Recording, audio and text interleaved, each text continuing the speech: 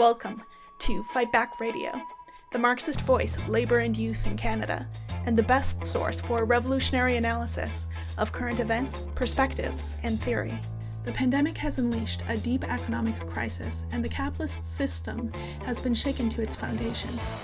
Capitalist governments acted quickly to keep the economy afloat by injecting huge sums of money into it. In this context, ideas that had been relatively marginal until now suddenly entered mainstream discourse, such as modern monetary theory and universal basic income.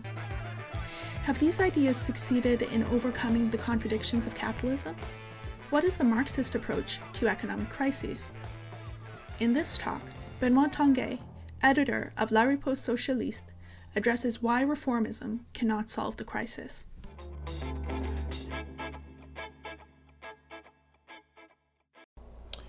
So this talk is called Is There a Magic Money Tree? Why Reformism Can Solve the Crisis? And I think it's pretty clear what crisis we're talking about, unless you've just woken up from a 10-month coma. But if that's the case, well, I have some bad news for you. The pandemic has really dealt a severe blow to the economy. And I don't want to burden you with statistics, but I would like to give you an order of magnitude. Gross world product fell by 4.3% in 2020. In contrast, it had fallen by 1.7% in 2009, at the worst of the Great Recession. And this is the most severe drop since the Great Depression of the 1930s. But certainly for a lot of people who are listening to us, this crisis is not just about GDP figures, but it's about job losses. It's a bit about having to move back in with your parents. It's millions of lives really that have been turned upside down. But it must be stressed that the pandemic did not cause the economic crisis. The pandemic was just the straw that broke the camel's back. In fact, it is really just a deep crisis of the capitalist system itself, a system that is deeply, deeply sick, that is unable to stop the pandemic, unable to address climate change, a system where the most abject poverty coexists with the most obscene wealth. And a crisis of this magnitude raised the question, how are we going to get out of it? There are several solutions that are being proposed. Especially on the left, some parties and politicians see the economic crisis as an opportunity to adopt reforms to tackle these problems of capitalism.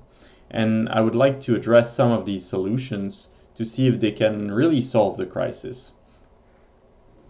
And the most classic method, the most common solution to economic crises is what's called Keynesian policies. That is, policies based on the economic thought of John Maynard Keynes. And it's important to talk about it because the left today often preaches Keynesianism and presents it as the solution. This is, for example, the case of those who advance the idea of a New Deal in reference to Roosevelt's program during the 1930s crisis in the United States, which is the most famous example of a Keynesian program. So at the moment, there is, for example, American Congresswoman Alexandria Ocasio-Cortez, who is proposing a Green New Deal. But I would like to emphasize that Keynes was not a left-wing man. He was not a socialist at all. He was a bourgeois, a member of the UK Liberal Party.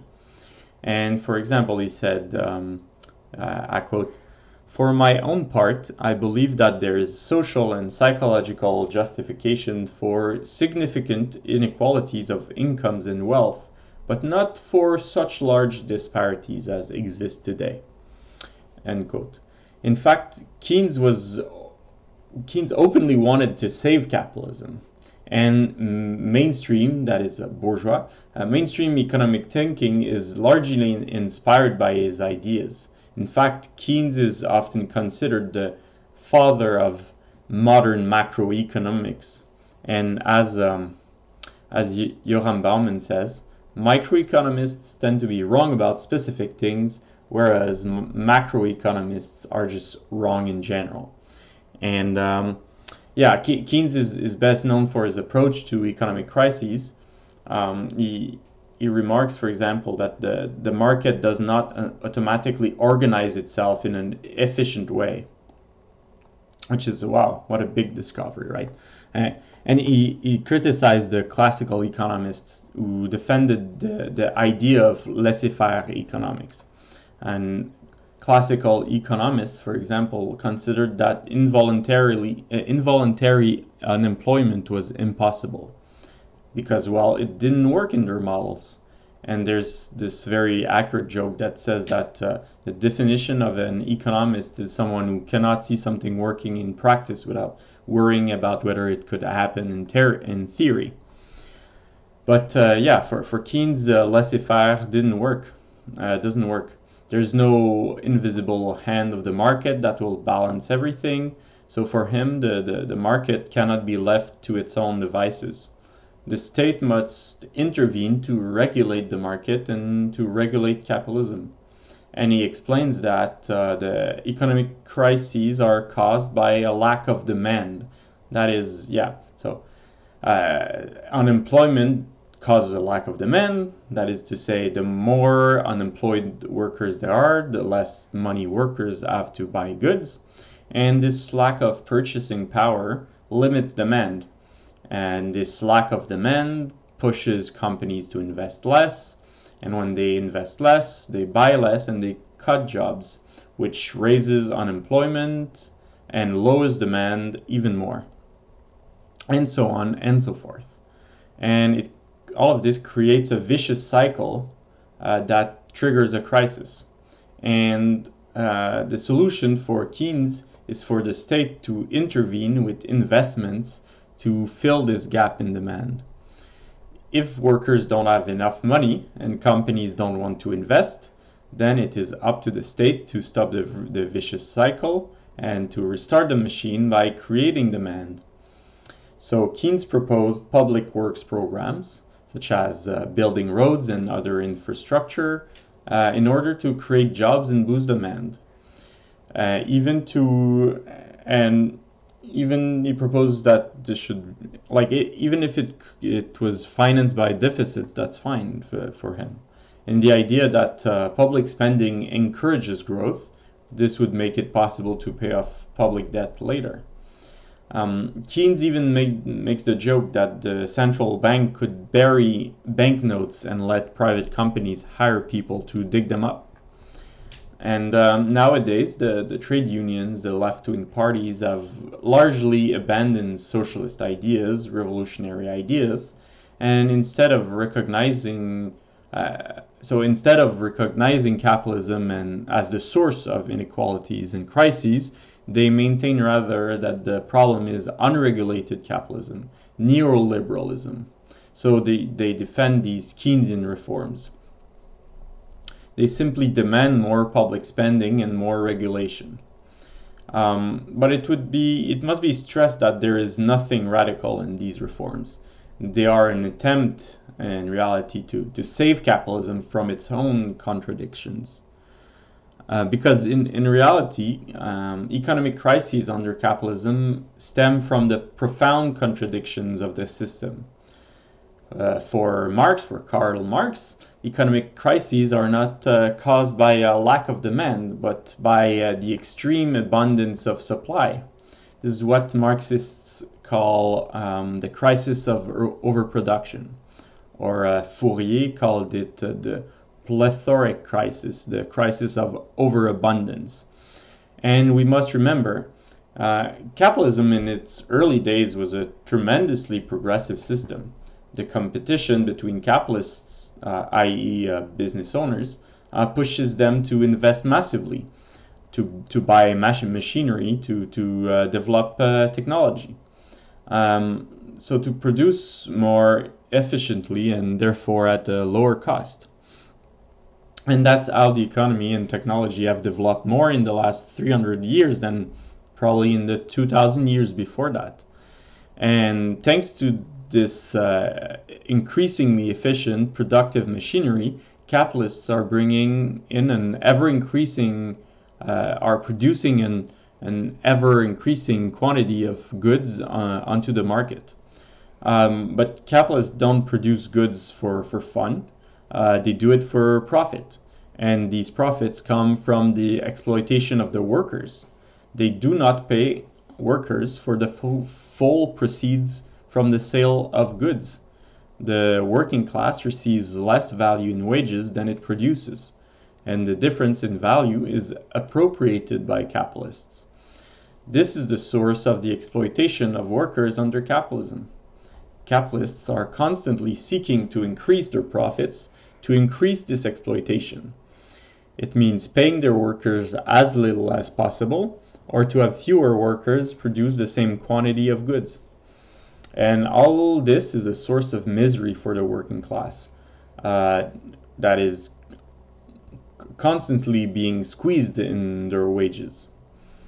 But it is also a source of economic crises, because it means that unavoidably the working class will never be able to collectively afford to buy what it collectively produces. Because, as I was saying, workers are not paid the full value of what they produce. But of course, workers are not the only consumers. Part of the economy is devoted to the production of capital goods, i.e. machines, tools, equipment, etc., used for production. And therefore, part of the demand is taken up by this part of the economy.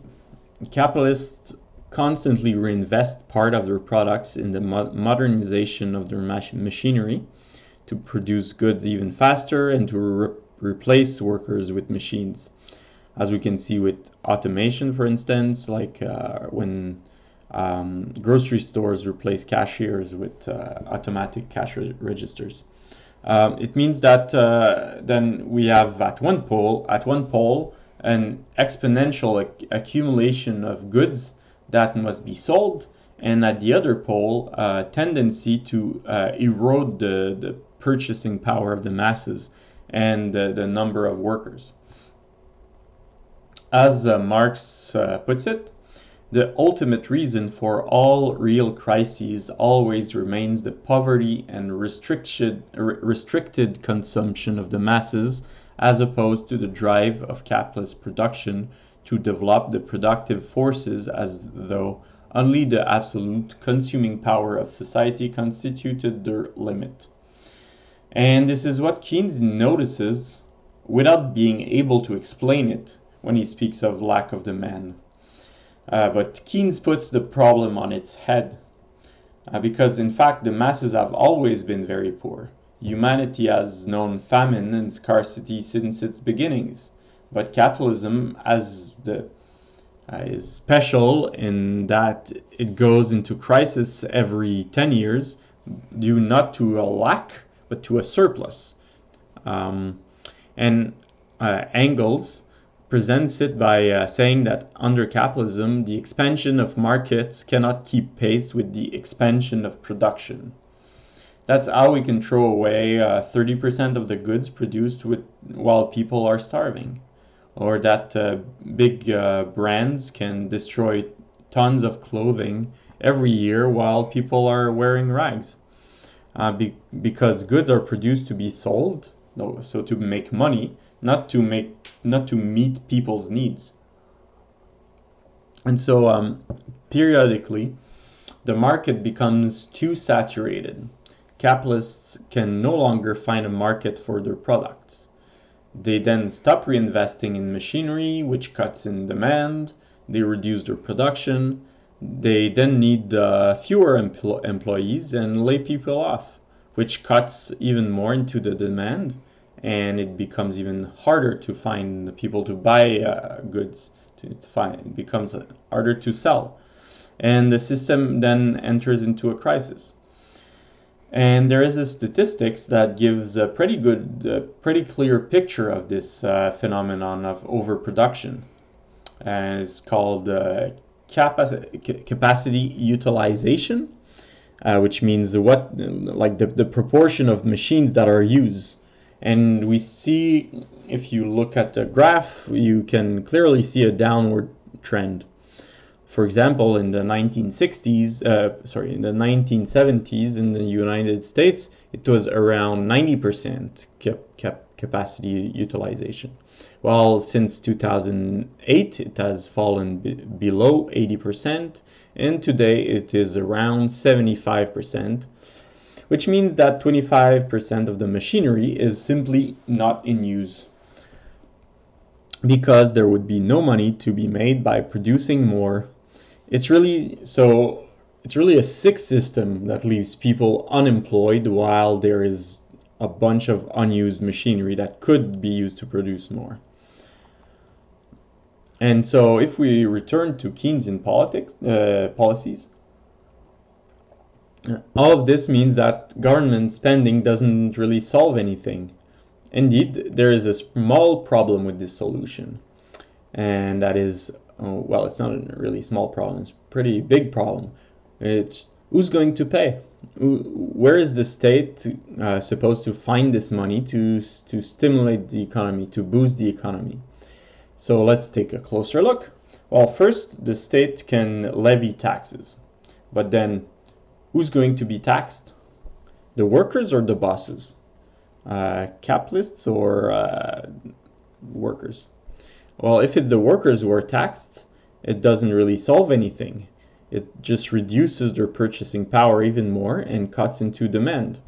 If it's the bosses that are being taxed, as we have seen, the bosses hire workers and produce for profit.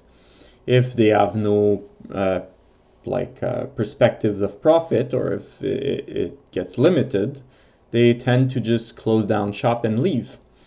And if we reduce their profits by taxing them more, they tend to invest even less in production and to shut down even more of their businesses to relocate production. And well, all of that, of course, cuts into demand and cuts jobs. Finally, the state can also finance its expenditures through deficits, so by borrowing money. But this solution is limited. This debt inevitably ends up having to be repaid with interest and prime as a bonus. And you can be sure that banks always get their debts repaid. In other words, when the state stimulates or boosts the economy today through debt, it limits its own ability to boost it or sustain it more tomorrow. It cuts into future demand. And as public debt grows, the problem gets bigger and bigger. And of course, I'm not saying that I support austerity. Indeed, the labor movement should fight against cuts in public services, and every reform won by workers and for workers is a good thing. But it must be emphasized that Keynesianism is not a solution.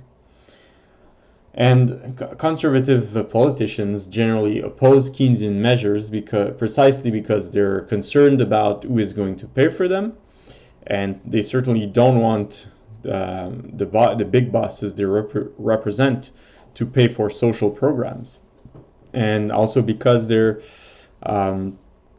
argue that pushing that all the spending pushes the public debt to high levels. So they promote austerity, that is, they promote cuts in public services and public spending. But in fact, austerity worsens the crisis by cutting demand further. Worsens the crisis. So the left generally replies that it is irrational to adopt austerity measures, that austerity is an ideological choice. But in truth, Keynesians and their opponents on the right are both right and wrong. Governments do have the choice. They have the choice between a crisis now or an even bigger crisis later. In fact, austerity or deficits is just basically the choice between getting punched now or getting kicked in the face tomorrow.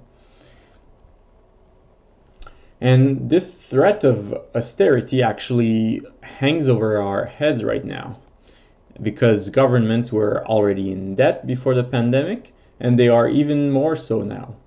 Because I must remind you that at the beginning of the pandemic, governments around the world have spent huge sums of money to save the economy.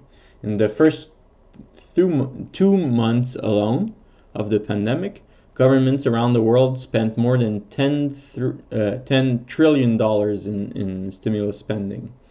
This is 3 times the stimulus plans of 2008 and 2009 combined. And the crisis is far from over. But these plans, such as the wage subsidy program in Canada, are not even really Keynesian plans. They are simply gifts given to companies to keep them alive. Thousands of companies are kept on life support, basically.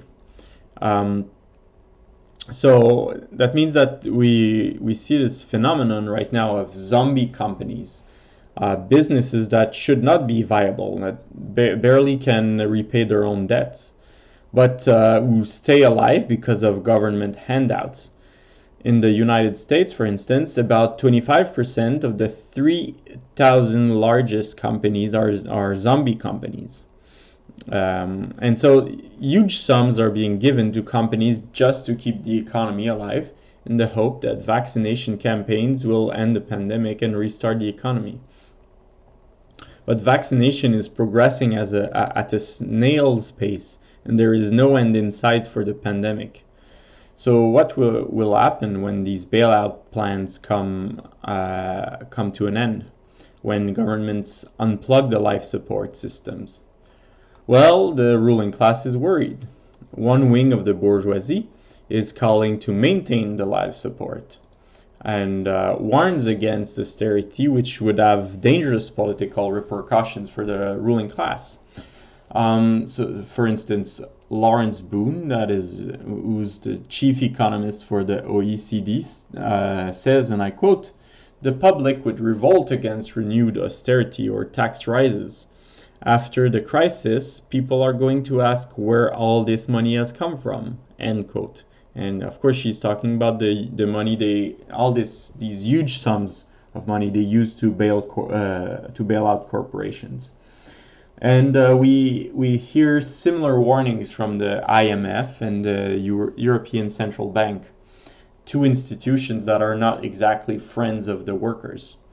And these institutions are also calling on governments around the world to learn to live with higher debts, higher deficits. And so this is a sign that the ruling class is very worried, and they are actually running out of ways to solve the crisis. Because, normally after Keynesian policies, capitalist governments use monetary policies. Notably, they reduce interest rates and put more liquidities in the hands of banks and companies. With their famous quantitative easing programs that aim to encourage consumers and businesses to borrow, consume, and invest. But governments have already used these solutions. Interest rates are already extremely low, and the market is already drowning in cheap cash. It's easier than ever to get a loan. Above all, these solutions have the effect of greatly increasing the instability of the system without really increasing productive investments. In fact, nobody wants to hire workers and buy machinery. In Canada, for instance, 1.58 trillion dollars are sitting in the bank accounts of Canadian businesses as we speak. And it makes sense, because why would you invest when the market is already saturated with overproduction and when people are just not buying? Why produce when you already can't sell? So this money does not find its way into the real economy to stimulate production and demand. Instead, it ends up in speculation and on the financial market. Companies would rather gamble their money on the stock market than invest it. And that means that what that at the moment we see some people are warning of a stock market bubble that is swelling at an alarming rate. We saw an example of that with the GameStop story. And some analysts compare it to the internet bubble of the early 2000s. So the ruling class really has no solution to offer us.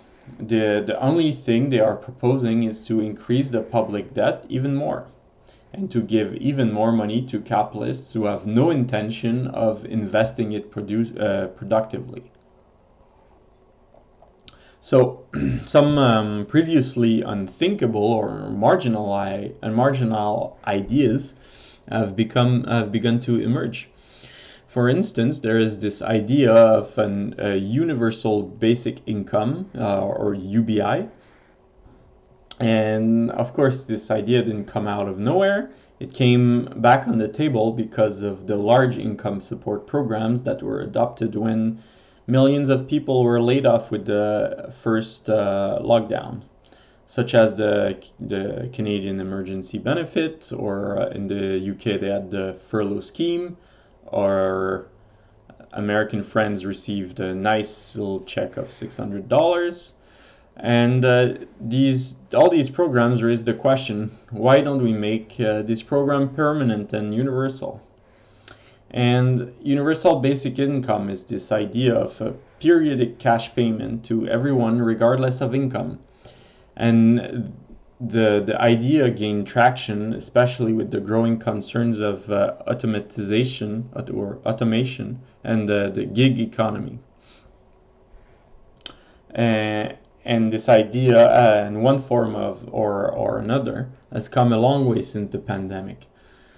It even reached the Liberal Party of Canada. Justin Trudeau was forced to go out and say he wasn't going to adopt the UBI because of all the discussions happening in his own party. And the Liberal Party is even supposed to discuss it at its April convention. Even the Pope has came out in favor of a UBI. And so UBI could seem like quite a radical demand, but I think like any other demand, one must ask oneself, does it benefit workers? Does it advance the interests of the workers in the class struggle? And in this case, we have to say that, well, it depends. Sometimes UBI is proposed from the left. For example, Québec Solidaire proposes to put in place a pilot program.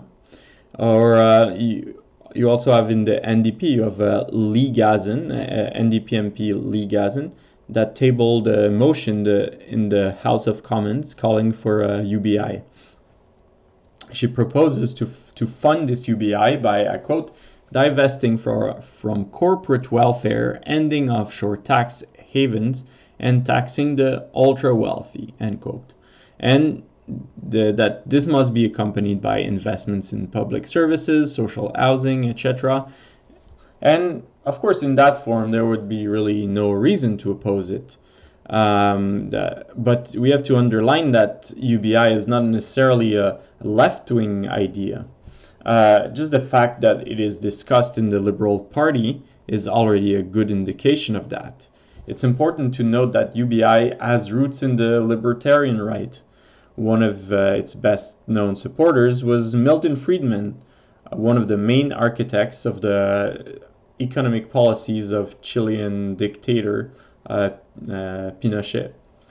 And for this libertarian right, UBI has nothing to do with the strengthening of the social safety net. And for the right wing in general, when it proposes UBI, it has nothing to do with a progressive policy at all. On the contrary, it's a Trojan horse that they plan to use, that they think of using to with the aims of dismantling the welfare state. In fact, the idea is to privatize all those pesky social programs like public health and education, and to replace them with a single check for everybody. No more public health care, Now you can pay for a private doctor with your meager check of $1,000. And left-wing supporters of a UBI argue that it could help push wages higher because employers would be forced to pay higher wages to attract workers. Otherwise, well, people would just rather cash their check than work. But that's also a part of the argument of the right wing that say, well, the check shouldn't be that high. In fact, the right wing advocates of UBI want to avoid this effect. They fear that if these payments, these cash payments, are too high, they will encourage people not to work, and they call that a welfare trap. And that is why bosses in general are not very open to UBI. And for the same reason, in general, they don't really like welfare benefits in general. So when the right wing proposes UBI, you have to understand that it takes the form of a cash payment that would be too low for a truly sustainable income. In short, before we even answer the question of is UBI a solution to the crisis, we have just a question of, is it really progressive? Is that proposal of UBI really progressive? And that should be a case-by-case answer. And we should look at each proposal and look at, well, is it being proposed by the left or by the right wing? Could it really improve the conditions of workers? Would it be something for the workers, or would it be something used by the ruling class to privatize social services and dismantle the welfare state and replace it by a small cash payment? Well, of course, we should reject that type of UBI. But even if we were confronted with a proposal by a genuinely left-wing UBI, well, ultimately we come back to the same question as with the Keynesian programs. That is, who will pay for it? And we reach the same limits as with the Keynesian programs.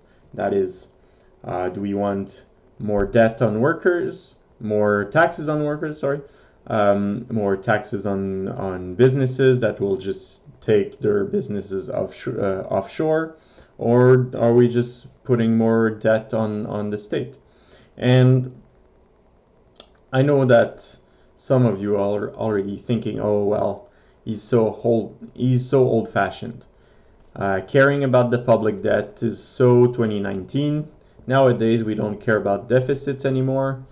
And this notion that debts don't matter it comes from a thing called modern monetary theory, MMT. And currently, the most prominent economist advocating for MMT is Stephanie Kelton. Kelton was economic advisor to Bernie Sanders during his 2016 campaign. And MMT has many supporters on the left, like AOC in the US, for example. In Quebec, the biggest left-wing think tank, IRIS, recently published a post on the subject. And so what does MMT say? What does modern monetary theory say? Well, Kelton, for instance, argues that the idea that taxes pay for government spending is pure fantasy. She calls it the deficit myth, and she has a book with that title. And in essence, the MMT underlines that government cannot run out of money. Or more precisely, governments that have monetary sovereignty cannot run out of money. Governments that issue their own fiat money cannot run out of money. And that's the case, for instance, of the Canadian federal government, the American federal government, Japan, UK, etc., but not the Quebec government or the Ontario government, for instance. And the idea is simple. If the government issues its own currency, well, it cannot run out of money. It can just always print more. Governments don't really wait to physically have bank bills in a safe deposit box. They don't really need to even go out and get money through taxation to fund their social programs. They just they can just print it, and so they cannot default on their debts. And that's certainly an attractive theory, attractive notion. Well, the government can just make money appear out of nowhere and fund social programs forever. Wow, that's fantastic.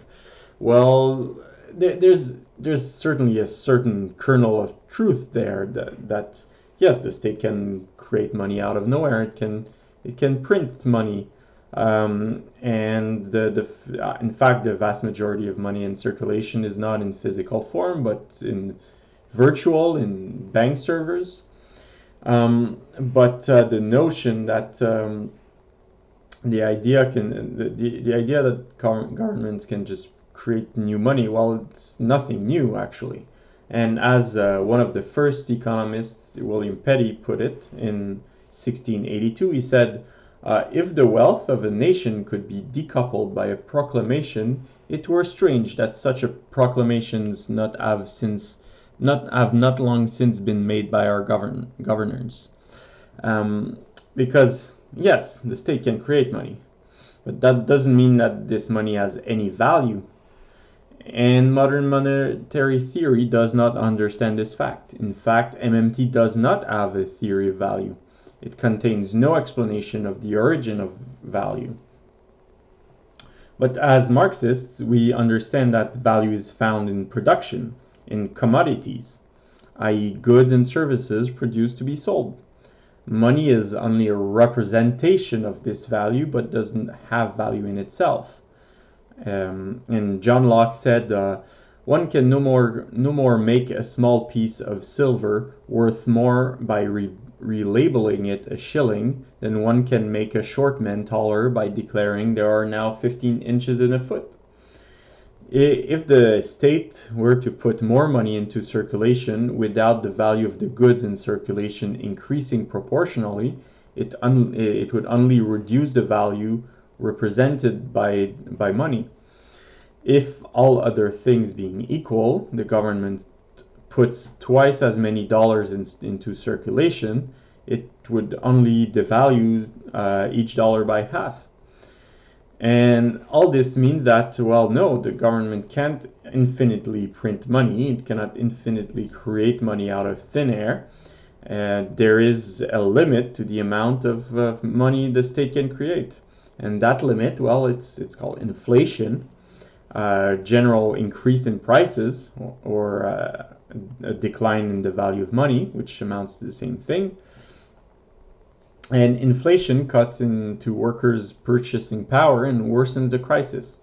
A government that creates money without limits would create an inflationary crisis where money would quickly lose value, as we saw in Germany in the 1930s, where you need, back in the days, you needed a wheelbarrow full of bills to buy a loaf of bread, in the 1920s actually, sorry. But the worst thing about all this is that MMT is well aware of the risks of inflation. Actually, Stephanie Kelton openly admits it. So what is MMT's solution to prevent inflationary pressures? Well, she says that all you need to do is compensate for the creation of new money by taking some away elsewhere in the economy. And so how do you do that? Well, you use taxes, which means we are essentially back to where we started. We come back to the same question as with more classical Keynesianism, which is who will pay? Who is going to be taxed to compensate all that money being created? So all these solutions, MMT, UBI, Keynesianism, they all come down to the same problem. That is, if you really want to put more wealth into the pockets of the workers, you're going to have to take it out of the pockets of the capitalists. And the capitalists, well, they won't let that happen.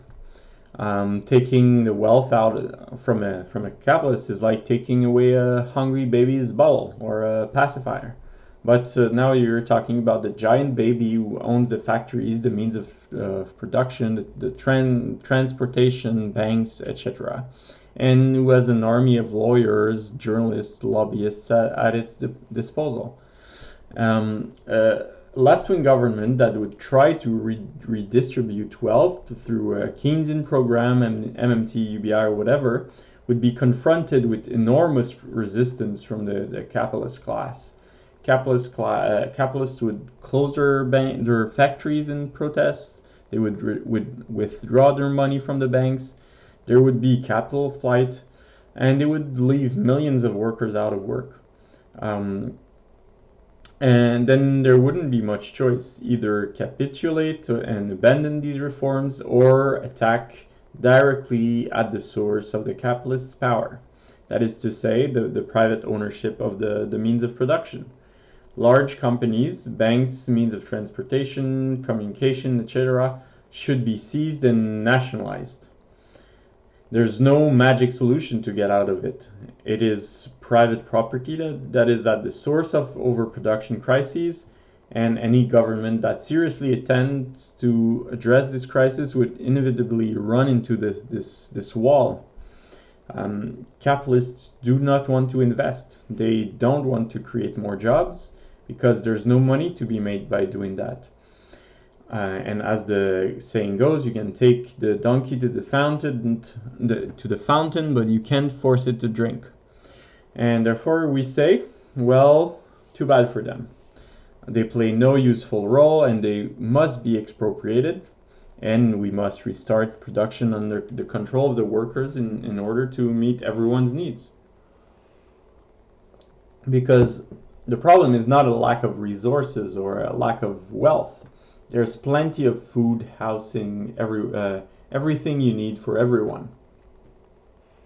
In fact, the obstacle is a small minority of ultra-rich people who take everything in their hands, and now that they have that their entire system is in deep crisis, they cling with all their strength to their wealth and their position in society, like a huge leech that clings to society and threatens to drag it into the abyss.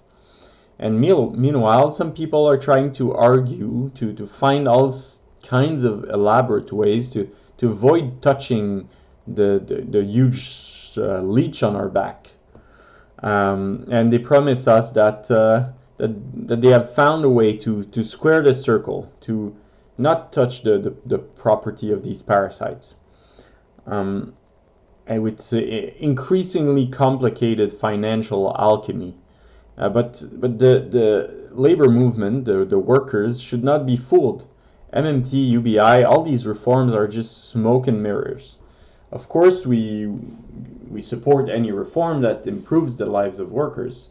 The struggle for reforms is part of the revolutionary struggle. Each reform won by the workers' struggle gives workers even more confidence in their own strength, and it puts them in a better position in the fight against capitalism. But the first task of revolutionaries is to say what is. And it must be said openly that Keynesian ideas, MMT, UBI, cannot solve the crisis. These solutions are a band-aid on a system that is dying of cancer. They do not address the deep contradictions at the source of the crisis of overproduction. They do not call into question the private ownership of the means of production, nor the market economy, nor the exploitation of workers. They do not prevent the capitalists from producing more and more and more goods and impoverishing workers always more and more. These ideas want to address inequalities without tackling the source of inequalities. That is the fact that the rich are rich because they own the means of production, and that workers are poor because they have no choice but to sell themselves to these capitalists.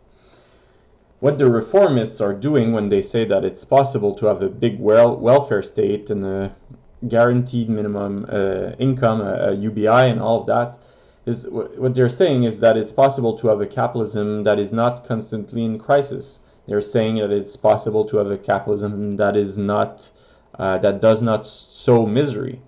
They are saying that it's possible to have wealth without poverty. They are saying that it's possible to have exploitation without exploitation. And so we say, well, let's stop beating around the bush. Capitalism is leading us straight to disaster. We have to change course before it's too late. And the unions, the workers' parties, should stop making excuses for this rotten system.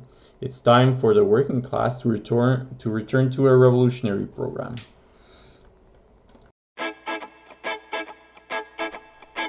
Thank you for listening to Fight Back Radio. Fight Back is a revolutionary organization fighting for the socialist transformation of society. We are the Canadian section of the International Marxist Tendency. We actively seek to educate workers and youth in the genuine ideas of Marxism in order to fight back against capitalist attacks and austerity and bring an end to capitalism. However, we won't be able to do this on our own. So if you agree with us, get involved. We can be found online at Marxist.ca, on Twitter, Facebook, and TikTok at Canada Marxists, on Instagram at Socialist Fightback, and on YouTube as Fightback La Riposte. For international news and analysis, check out In Defense of Marxism at Marxist.com. The music in this episode was General Strike by Soul Jazz Orchestra. They can be found at souljazzorchestra.com.